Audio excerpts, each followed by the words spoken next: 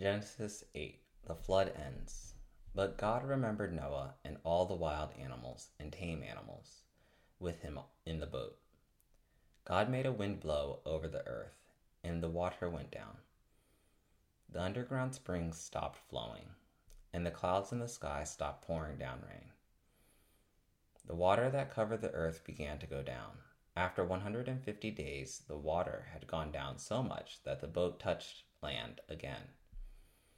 It came to rest on one of the mountains of Ararat. This was on the 7th day of the 7th month. The water continued to go down. By the 1st day of the 10th month, the tops of the mountains could be seen.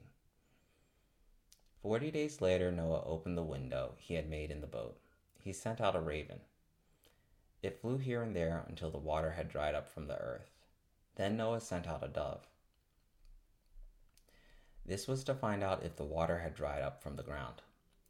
The dove could not find a place to land because water still covered the earth, so it came back to the boat. Noah reached out his hand and took the bird, and he brought it back into the boat. After 7 days, Noah again sent out the dove from the boat, and that evening it came back to him with a fresh olive leaf in its mouth. Then Noah knew that the ground was almost dry. 7 days later, he sent the dove out again, but this time it did not come back. Noah was 601 years old. It was the 1st day of the 1st month of that year. The water was dried up from the land. Noah removed the covering of the boat and saw that the land was dry.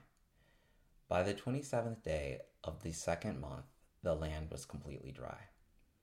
Then God said to Noah, "You and your wife, your sons, and their wives should go out of the boat. Bring every animal out of the boat with you, the birds, animals, and everything that crawls on the earth.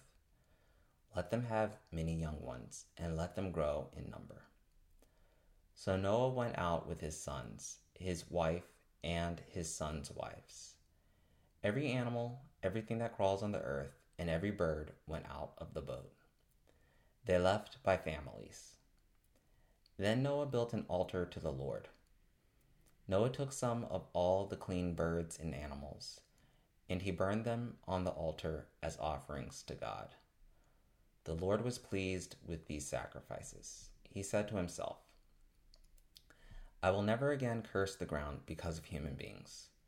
Their thoughts are evil even when they are young, but I will never again destroy every living thing on the earth as I did this time.